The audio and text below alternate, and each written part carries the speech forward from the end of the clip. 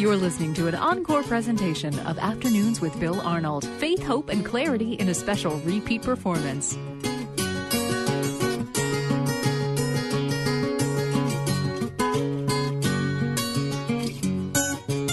And a warm welcome to Afternoons with me. I'm Bill Arnold. All right, here's what's going on today. I can hardly wait.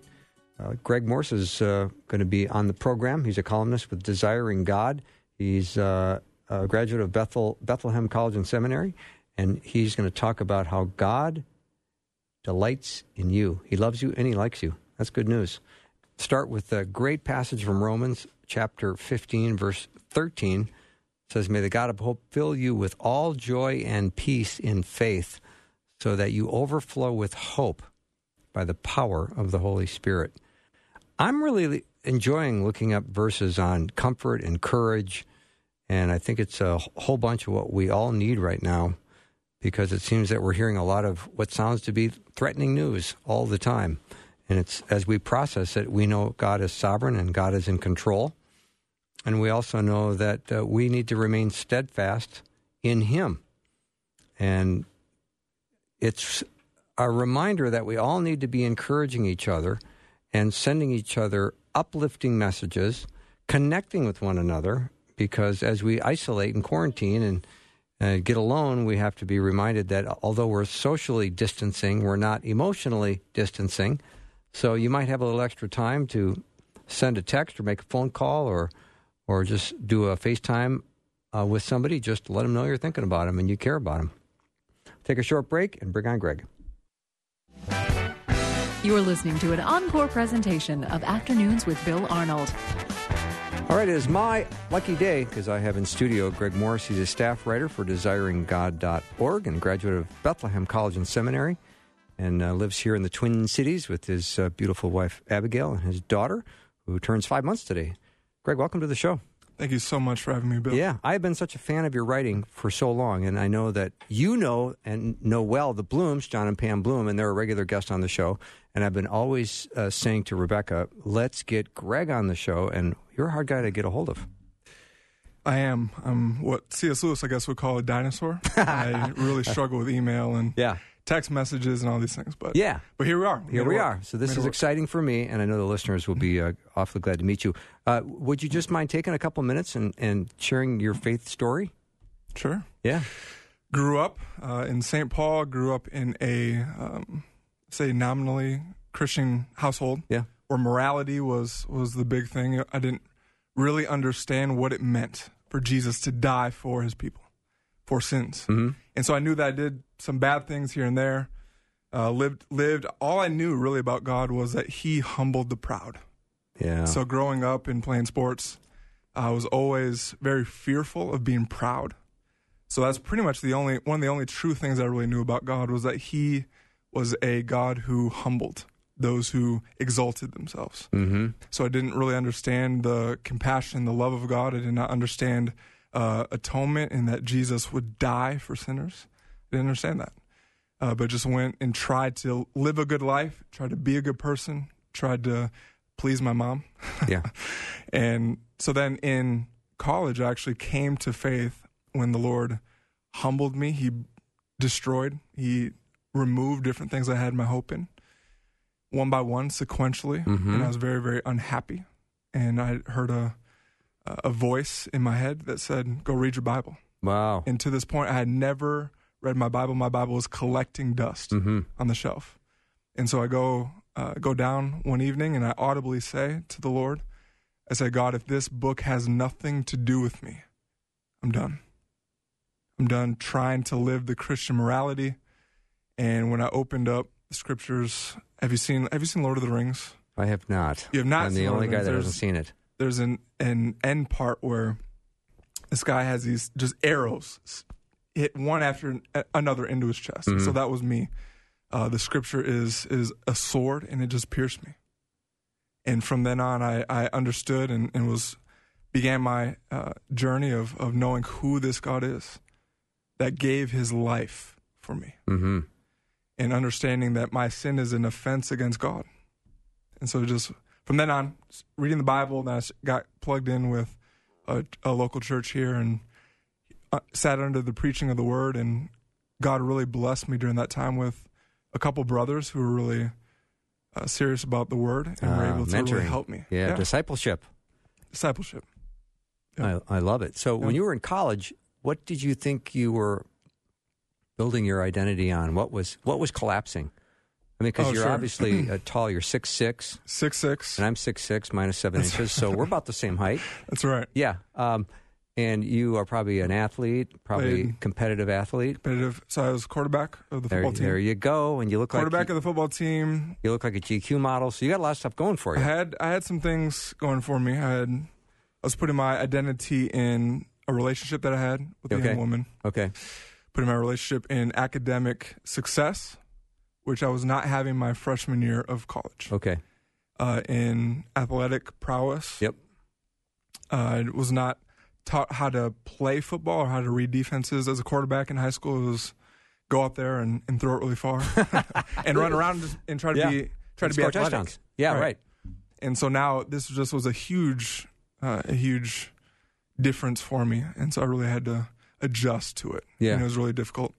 And then and there's just new temptations, new things to pursue, and so trying to say no to those things, and just a lot of identity in academics, in a relationship that I had, and then in athletics were the three things that were, and just being a good person. Of course. Yeah. And you learned that in your family, didn't you? Yeah, of course. My mother was world's best person. Exactly. Yeah. And so I wanted to be just like her, and so I knew there were evidently places where I didn't do that, but that's why you went to church. Yeah. To kind of get clean and then try to be better the next week. Do you remember the day? Do you remember the defining moment? Do you remember the verse that came into your head and heart that said, "Oh, this is life-changing"? I remember I was just kind of doing the magic 8-ball at that point because I had never read the Bible before. Yep. So I flipped over into a psalm or two, a text from Galatians, text from Romans. Okay. So I don't remember specifically which texts they were. Yeah. But I remember the topic, and I remember that this was incredibly relevant to me. There was a text actually in Kings where Elijah is confronting Israel, and he says, "How long are you going to be limping between two opinions? Yeah. If God is God, follow him." Yeah. So that was a key verse for me. Beautiful. If God is God, follow him. Right. And so from then on, it was like, yes, God is God. He is. And that has to mean something. So powerful. More than just, I should try to be a good person, or I should try to kind of have him be a hobby of sorts. Mm-hmm. So how did it go over with the family when Greg becomes a Christian? Oh, man. My mother was ecstatic. Oh, I bet. She was ecstatic. I bet she prayed for a long time, didn't she? She prayed for a long time. Yeah. And I think it was a wave that had a lot of benefit for my family as well. Mm-hmm. Once they saw, and I'd say I was born again. Yeah. In that dorm room with my Bible that evening. Yeah. Just to see the renewed, or the new hunger, the new seriousness, the new energy, the animation that came in a pursuit of God, a hunger to know him. Yeah, and the hunger is so real, Greg, because God's word is so life-giving. Oh, my gosh. It's so life-giving. Yes. You can't get enough of it, right? Yes. And you write about it so beautifully. And if you have never read any of Greg's work, you need to head over to desiringgod.org. Greg Morse is my guest. And one of the recent articles, it was like last summer, so it wasn't super recent, but you wrote an article on why God delights to love you. I think given what we're all going through right now in the world, it's nice to hear that God loves us and is thinking about us and cares about us, and we are under his sovereign love and care. Mm-hmm. Yeah, so during a lot of those years where I would say I was a Christian, wasn't born again, didn't know what sin was, I would say it wasn't new to me that God loved me. Like I had heard those words given in that way before. But it never occurred to me that God, through his Son, would delight in me. So I kind of had what, looking back on it, is kind of a deistic view of God, where God kind of winds up the world like a clock and just kind of lets it go. But he's not really in a day-to-day. He doesn't really observe me. He doesn't really know me. He's not really near. He doesn't know my thoughts. He doesn't know my heart. He is going to be there to make me, and then at the end of time, he'll judge me and look at my rap sheet and see how bad was I. Yeah. But to know that God loves me in his Son, and then that he actually likes me, that he actually delights and rejoices in me. Texts like Isaiah 62 come to mind. For as a young man marries a young woman, so shall your sons marry you. And as the bridegroom rejoices over the bride, so shall your God rejoice over you. That's so powerful. Beautiful. That God would rejoice over his people. He doesn't just commit to bring you into heaven and put you in some secluded rainforest in heaven and just get you out of hell. Yeah. And put you there. Jesus in the gospel says, I can't wait to bring you to myself, that where I am, you may be also. Yeah. Wow. I love that. I'm going to take a little break. Greg Morse is my guest. He's a writer at Desiring God. You can head over to desiringgod.org to learn more about him and his writing. Just Google his name and head right over to, once again, desiringgod.org. We'll take a short break and be right back.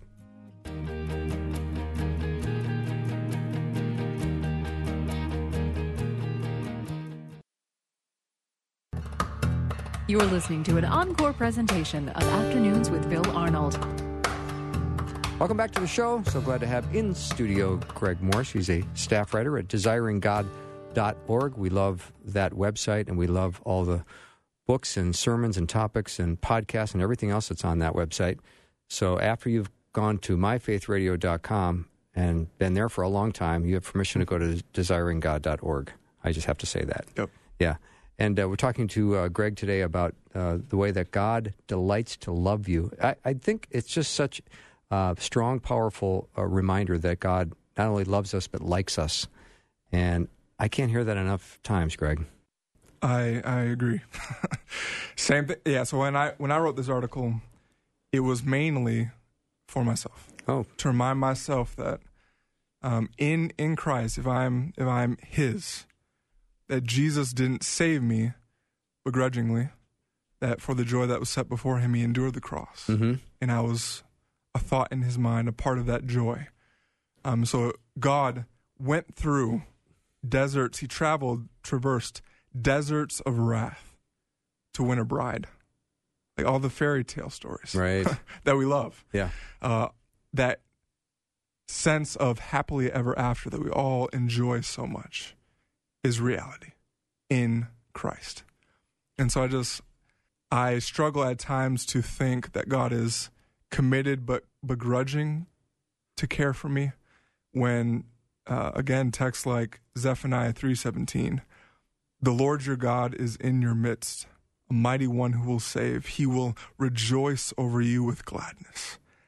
He will quiet you by his love. He will exult over you with loud singing. What's it like to hear God sing over you? It's amazing. Sometimes we think of God as either an angry boss or a father that we can't please. Right. That's not the description we get in Scripture, is it? Right. When he sees his people and on Judgment Day, what does he say? He says, well done. Well done, my good and faithful servant. Enter into the joy of your master. Well done. A perfect God says well done to imperfect Christians, people who trusted in his Son. It's amazing. And so God reminds us over and over and over in his word. I was just reading through Romans the other day, and Paul starts out the letter and says, to those who are loved by God and called to be saints. To those who are loved by God. Mm-hmm. So that's a defining characteristic of how they should consider their identity, is I am somebody who is loved by God. That should make you wake up in the morning, excited that with all the things, all the sanctification that I still have left, with all the failures and the mistakes and the things I still see in my life, with all the disappointments and all the transitions that I'm going through, that God would love us. And that while we were yet sinners, Christ would die for us. And so I feel like and this is a temptation for myself, is that we need to get our act right before God should love us. Yeah. Instead of God loves us in his Son while we were not getting our act right. Right. And then now he cleans us up. And so, yes, we should care about holiness. We should care about sanctification. We must care about those things. Yeah. But it's not to make God for us.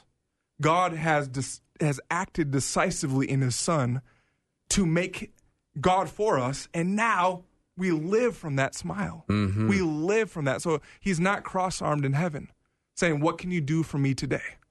Are you gonna clean that part of your life up today? And it's that joy that empowers the Christian. When the Christian gets the Holy Spirit, for example, in Romans 5, he pours out his love into our hearts through the Holy Spirit that has been given to us. That is astonishing. It's absolutely He pours astonishing. out his love into your heart through the Holy Spirit. Yeah. And so that is living in that embrace, living from that smile is such an empowering thing when you go to kill that sin, when you go to find joy in that day. And so I feel like there's just so much of our inheritance as believers in the risen Lord that Satan tries to steal from us. Yeah. I love what you just said, Greg, about hating the sin. Oftentimes I hear people who feel like they hate themselves, but they don't hate their sin. Mm-hmm. And that's got that backwards. You should hate the sin and love yourself. Right. I will love myself in who Christ has made me. Exactly. Because of my identity in him. Right. That's what I love, who he's made me to be. It's incredible over and over and over that Paul begins his letters, for example, even in go back to Romans, to those who are loved by God and called to be saints. Mm-hmm. Called to be saints. That word means called to be holy ones. Beloved, you are a royal priesthood, a chosen people. These are grand identities. Paul is very, very, very, very concerned. And he's going to affirm and reaffirm and reaffirm and reaffirm, even to churches that have a lot of issues in them, that you are new. Mm-hmm. That you are new. That you're a new creation. Live into that new creation. In Ephesians, he says, you are children of light. Did you wake up, Bill, this morning thinking, I'm a child of light? I did not. Did not. But I need to tomorrow. But what would it be like to wake up tomorrow morning and say, I'm a child of light in Christ. I'm a child of light. And then it says, walk as children of light. Mm-hmm. So the identity precedes the action. It's the living from that. And another one is in Corinthians where it's, you are unleavened. Now be unleavened. Mm-hmm. So you are holy in Christ. Now be holy. Right. Right. And so the power to live a godly life, to live a life that God commands us to, is not from I need to do this to be accepted by God, but I am accepted by God, therefore I can do it. Right. By the power of the Spirit. And so getting those things right is so vital. It's critical to have your thinking correct. Right. Yeah. Greg, there's a lot of listeners I know that struggle with this idea, that will have a hard time connecting these dots, that God delights in them and likes them.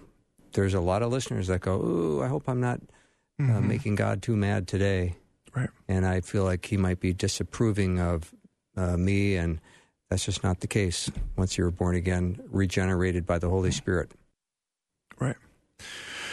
Yes, so for those who are in Christ, truly, one thing that has been very, very helpful for me on those days is to go to where God has manifested, displayed, showed for all time his love for his people. Mm-hmm. And he created a monument on the top of a hill 2,000 years ago Yeah. in Jerusalem, or outside of the gates. Going to Calvary and seeing this God-man, who is, Isaiah tells us, who is beaten beyond human semblance. I know. Beaten beyond human semblance, who is bearing the wrath of God, Mm-hmm. who is mocked, who is abandoned, who is forsaken. This is where we see the love of God displayed, not the mirror, right? So God doesn't say, hey, here's a mirror, go look at it this morning and see what you can find in it that is extremely lovely that will make God love you. That is not what he gives us. He gives us a bleeding God. Yes. He gives us his son, Yes. who he did not spare.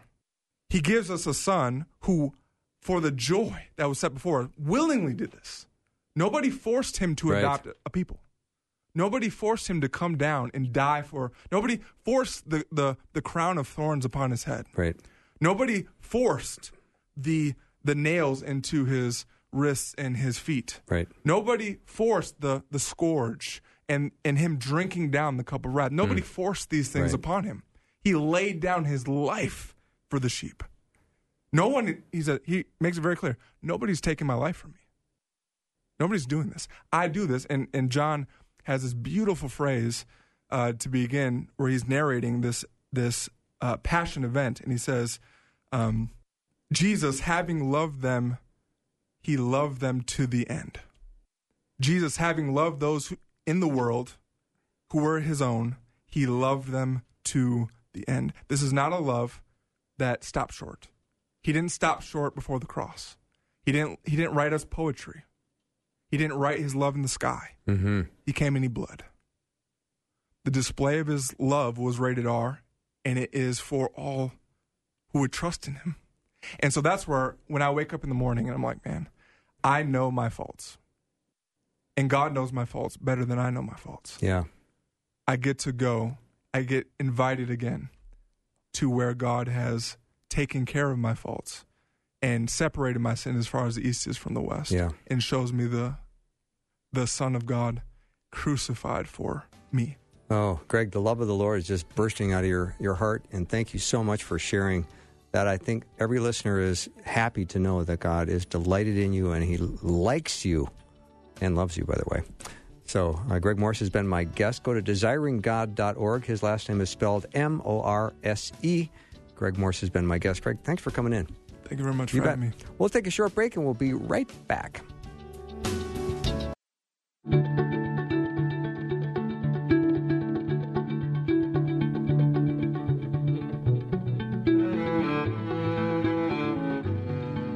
Welcome back to the show. So glad to have Dr. Rebecca Rebeck on the program. She's an author and a blogger. She lives out east and grew up in Puerto Rico. She was the daughter of missionaries. She did her undergrad at Yale and then studied Hebrew at Yale Divinity School and got her master's in art and religion, her PhD in religion and literature at Boston University. Now I got to take a break. That's a big introduction. Anyway, she's back with me today. Rebecca, welcome.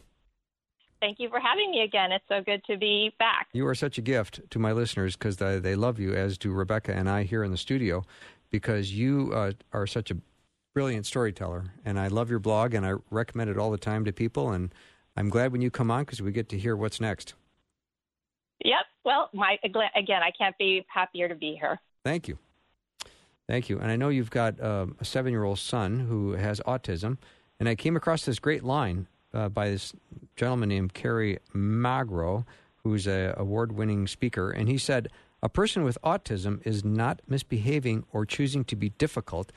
They just react to certain things differently. Be patient and kind always. Yes. And you made a nice comment prior to the show saying that applies to everybody. Yes. Which I love. That is the Jesus way. Yeah. So let's talk about your latest piece. Okay, so the latest post that I put up is called Bedsheets /sock. And it's because the two objects that I am meditating on are both a bed sheet and a sock.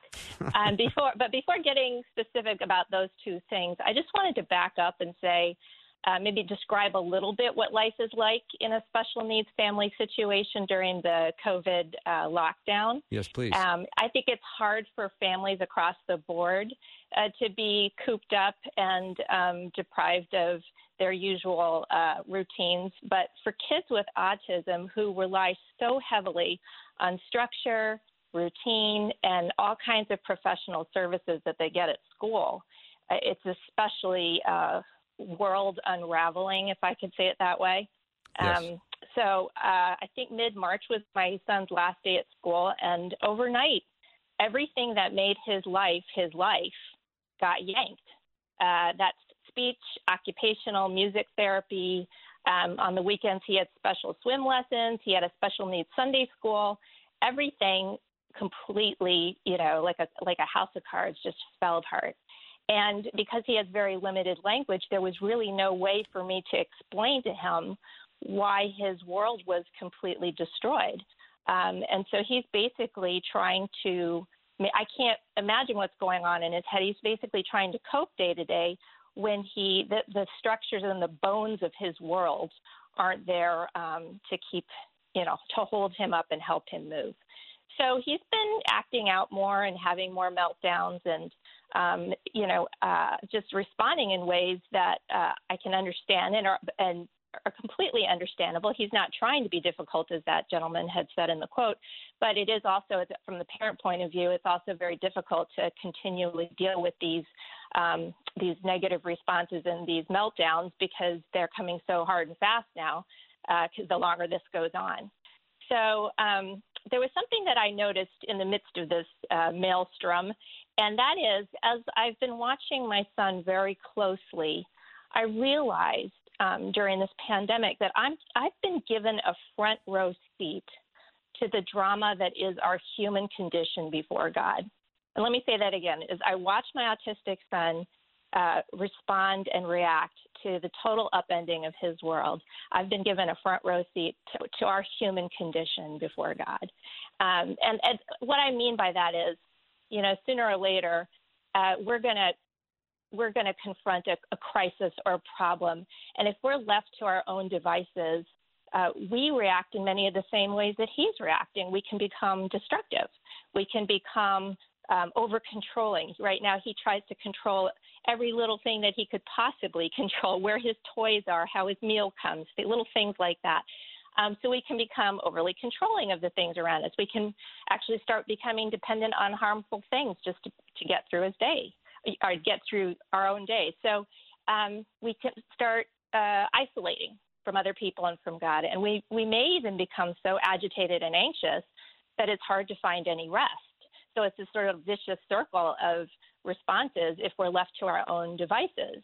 And I think worst of all, if we're stuck in this position for a long time, we stop trusting that good will ever return to our lives. And we stop believing that there's any way for things to get better. So in that sense, we're not so far off from my son. When we're stuck in these extreme situations, we can respond like an autistic child. Yeah. So then the question becomes, well, what do we do when that happens? What's really going to help if we all find ourselves there? And so the answer to that question, I want to say, is a story, and I'd like to tell the story, and it's about a bed sheet and a sock. So I want to put before you an image of my son's bed, and his bed isn't made up in the traditional way. He has a fitted sheet over it that goes down, like most people have a fitted sheet on the bottom of their bed. And then he's got what's called a compression sock. It's like a sock that goes over a foot, only it's a very large sock that gets pulled up over the top of his bed mattress. So I hope the readers can sort of visualize that.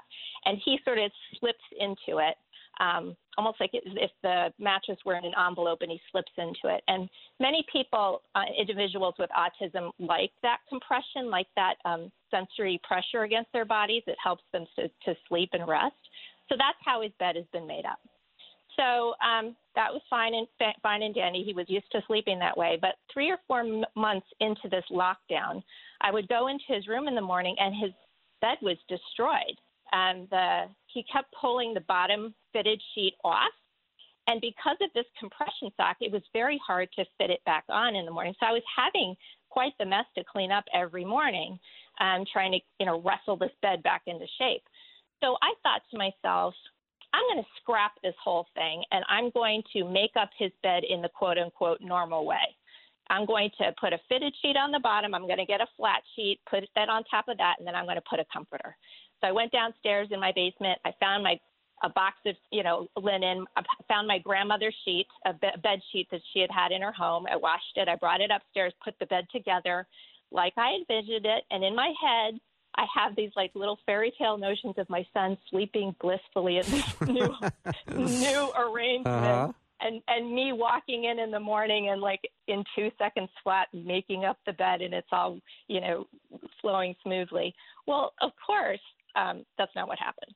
So the first night, as we went into the bed with the new arrangement, my son immediately notices the difference.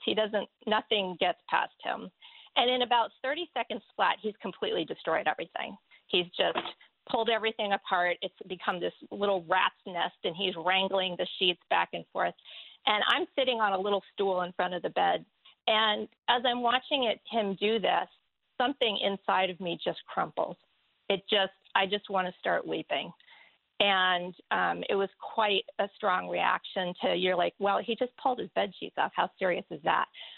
But I thought, I have to pay attention to that. And I realized that the reason I wanted to weep, it was because it was yet one more example of how my kid does not respond to things in quote unquote the normal way. Mm-hmm. And it was one more example of me trying and failing to interact with him as I might interact with a neurotypical child. So you'd think after all these years of raising him, I'd sort of have a better idea to train myself out of putting these expectations up. But something inside of us always kind of hopes for the ideal thing. And something in me keeps preparing things for a child that would react to them in a typical way. So, my hopes were dashed. This was a new beginning, Rebecca. Wasn't it? This was going to be a new beginning. Well, you know what? It certainly grabbed my attention, so that would be a vote in that direction. Right. So, but one thing that it did do for me was this. It got me thinking about the fact that, I was slamming up against my son's autism yet again. Yeah. And I thought during this hard this pandemic, there are also some hard truths that other people are slamming up against yet again and again. And, they're making and remaking beds that immediately get destroyed despite their best efforts. And they're putting plans in place that come to nothing. So maybe an example would be, you wait in a food line for a long time and it runs out and you're sent home, or you're applying for financial assistance online and your application gets denied, or you're trying to oversee your kids' remote learning and that's not working. You're trying to work from home. Everything's getting frustrated. And maybe even the most serious scenario, you're trying everything in your power to save a patient and they don't make it. So you've invested so much in getting things to work out right that you're completely devastated when it falls apart anyway. So then, I think what usually happens to human beings is you start to vacillate between either going numb because you just can't take in anymore, or obsessing over these scenarios, kind of like thinking, what can I do the next time? What's the key to this puzzle? What can I do differently the next time to get the upper hand of these, unwieldy situations? And of course, we never really do get the upper hand, but that doesn't mean we don't obsess about it. Right. So, I was kind of vacillating myself between these two poles. But, life goes on and we have to move on to the next thing, whether we like it or not. And so not long after this bedsheet, debacle happened, my next thing was I was hunting for a pair of gym socks in my husband's sock drawer. And I found a pair. You kind of, when you fold laundry, you kind of bundle them up in pairs of twos. And I picked one out. And as I did that, something fell on the floor, and I looked at it. And lo and behold, it was one of my socks from my sock drawer that I had been looking for a while, had been missing, but it had somehow, gotten mislaid here. And there it was. It dropped right at my feet. And so I picked it up and I reunited it with its little mate in my drawer. And as I did, I just paused for the briefest and maybe what you call the holiest of those moments when, you just take a breath. And I heard like kind of a voice in my head saying, God keeps track of everything. And in that moment, two things lined up next to each other. One was the bed sheet on one side and one was the sock on the other. Suddenly there was a connection between these two things. And while when you look at the bed sheet side, autism may have been saying, there's nothing but bitter disappointment up for you ahead. There's nothing but endless frustration. You're always going to try to put stuff together for him that's going to fall apart. I think what God was saying by just sort of giving me this little piece of the puzzle that I'd been missing, and here he handed it back to me in an unexpected way. I felt like God was saying, I know, I'm here with you. I keep track of it all, and my plans for you don't fall apart. And so what I find remarkable about that sock, however small it may be, is that it offered me two very bright points of light in a very dark time. All right, and, Rebecca, I think that sure might ahead. be a nice place to take a pause, and when we come back, we'll talk about those 2 points. Does that sound fair? Okay, sounds fair. Terrific. Dr. Rebecca Ree is my guest. You can head over to RebeccaRee.net to sign up to be on her blog, which I encourage you to do. And her last name is spelled R-H-E-E. So RebeccaRee.net. We'll take a little break. We'll be right back.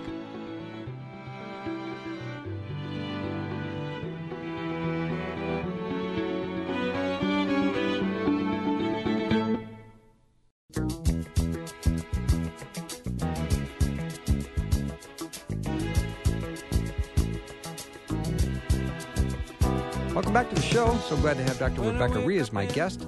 She comes on the show regularly, and she blogs at her website, which is RebeccaRee.net, and you will love her blogs. So if you've been there, you know how wonderful they are. And so right now we're chatting about one of her most current ones, and it's called A Bed Sheet and a Sock. And we're just getting to the point where we're learning a couple of pretty important lessons. Right before we went to break, Rebecca, you said there are two things, and I can't wait to hear them. Okay, so when I found that sock, it gave me 2 points of light in a dark time. And the first point of light was that it showed me that God is always looking for an opportunity to answer me in my distress, and that he may speak to me in an entirely different context than the one in which my discouragement happened. So my inside crumpling happened when I was, putting my son to bed. And he actually ended up talking to me while I was, fooling around with the laundry. But he keeps track. Sometimes we kind of throw up a prayer, or we don't even throw up the prayer. We just feel a strong emotion, and we move on with our, with whatever we're contending with. But he almost like puts a bookmark there, and he's looking for a place and a context in which he can actually respond to that. And he knows the most perfect context and what's going to have the most impact. And in this case, he wanted to get me to step away from all the drama of the autism and the pandemic and speak to me in my little walk-in closet there, and so I could hear that still small voice and telling me that he keeps track of everything. So there's something really comforting about knowing that God is always thinking about my problems. God's always putting that little bookmark, even when I've become too tired and discouraged to think about them anymore. And I've sort of given up hope, not consciously, but kind of unconsciously given up hope about getting any kind of response from him about it. So maybe when you don't get an answer right away to your prayers, and especially your more desperate prayers right now, it may be because God is picking his moment. It's not that he's ignoring you. He's waiting for you to go hunt through your own drawer of socks. You know what I mean? He's trying to time it when that still small voice is going to have the greatest impact for you. And your poor heart is going to be able to absorb it. Because I think when I was sitting in front of my son's bed wanting to weep, my heart was not very absorbent in that moment. So I just want to encourage people that, again, if you don't feel like your prayers are getting answered in that one context, in that one moment, just think it's not that God's ignoring you. He's never ignoring you. He's always looking for that perfect opportunity that will have the most impact on your heart. So that was the first point of light that the sock offered me. And then the second point of light was, there's a lot of talk out there in popular culture, and I don't want to put it down, but there's a lot of talk out there in popular culture about learning to surrender when things get tough. It's kind of like just take a deep breath, let go of the things that are no longer serving you, and, you'll be fine. And I think as a coping mechanism, that kind of practice is just fine. In fact, it's great. More of us should, learn to stop, take a breath, and try to let go of the things that are really agitating us. But in the long run, if you're talking about sort of fundamental, the fundamental building blocks of your soul, we need something more than that. And in the long run, you can only truly surrender your situation when you know whom you're surrendering it to. There has to be a person on the other end of that surrender, not just the act of surrender. And to put it another way, it's like it would be a lot easier to release your retirement funds, let's say, everything you've ever saved up your whole life, if you know who's taking charge of the account, right? Mm-hmm. It's as simple as that. So there was a poet centuries and perhaps even millennia ago in the Bible that says it more beautiful. He or she wrote, "My times are in your hands." Maybe you've heard that verse before. And if you go ahead and read that psalm, it's from Psalm 31, and I highly recommend that you read that psalm during this time. If you go through it, you hear that the poet is really wrestling through giving his struggles over to God. He's really wrestling through that surrender. And in one verse, he's hollering for help. And in the next verse, he's saying hallelujah, sort of in advance of his rescue, thinking hallelujah, because I know you're going to do this for me. I may not see it yet, but I know you're going to do this for me. So he goes back and forth between these two poles of, help me and hallelujah. And whatever he's dealing with, I'm not sure what it is. It seemed to me that it was on the same level of seriousness as a developmental disorder or a deadly virus. He is fighting tooth and nail towards God. And he has this conception of God who keeps track of his past, present, and future, all of his times. And that's a beautiful psalm to go through and to see that back and forth and that determination to turn that over, to have that surrender with God. But I want to mention something else about that psalm that I found absolutely remarkable, which is this, that of all the things Jesus could have said when he breathed his last breath on the cross, he chooses to quote from this exact psalm, this surrender psalm. He says what, we all know, "Father, into your hands I commit my spirit." And those very words appear just a little further down after the poet writes, "My times are in your hands." So Jesus himself recognized when he had reached his absolute limit and needed his Father to take over. Again, he's not just surrendering like for the act or the sake of surrendering. He's surrendering his life and all that he's about to his Father. There's a definite person on the other end of that. And his prayer reminds us that when we've reached our limit, we're not surrendering our times into a black hole. Rather we are placing all that we are, all that we hope for, very thoughtfully, very carefully, and sometimes very desperately into the hands of our Creator. And we are trusting him to create something really, really good out of what we've relinquished. And I wanted to, when I saw that, I was like, if Jesus needed to do this, then I have permission to do it too. And if for Jesus it too was a process of getting there, then that is, there for me too. That's okay for me to wrestle through that too. But I can trust the same Father that Jesus trusted when his time came to surrender.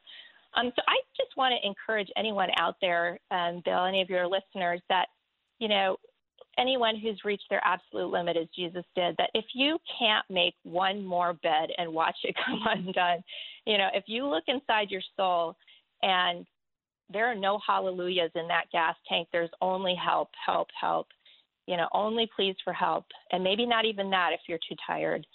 that, maybe it's time to consider that you need a source outside of yourself where you can go and start that process of surrender and get help. And to recognize that it is a process. It might take lots of little parts. It might start with you just journaling, and it might start with you praying specifically yourself about it, then maybe going to somebody else and praying with that person, or talking to a friend or a minister or even a professional. But that's something we need to seriously consider as part of being humans made in the image of God.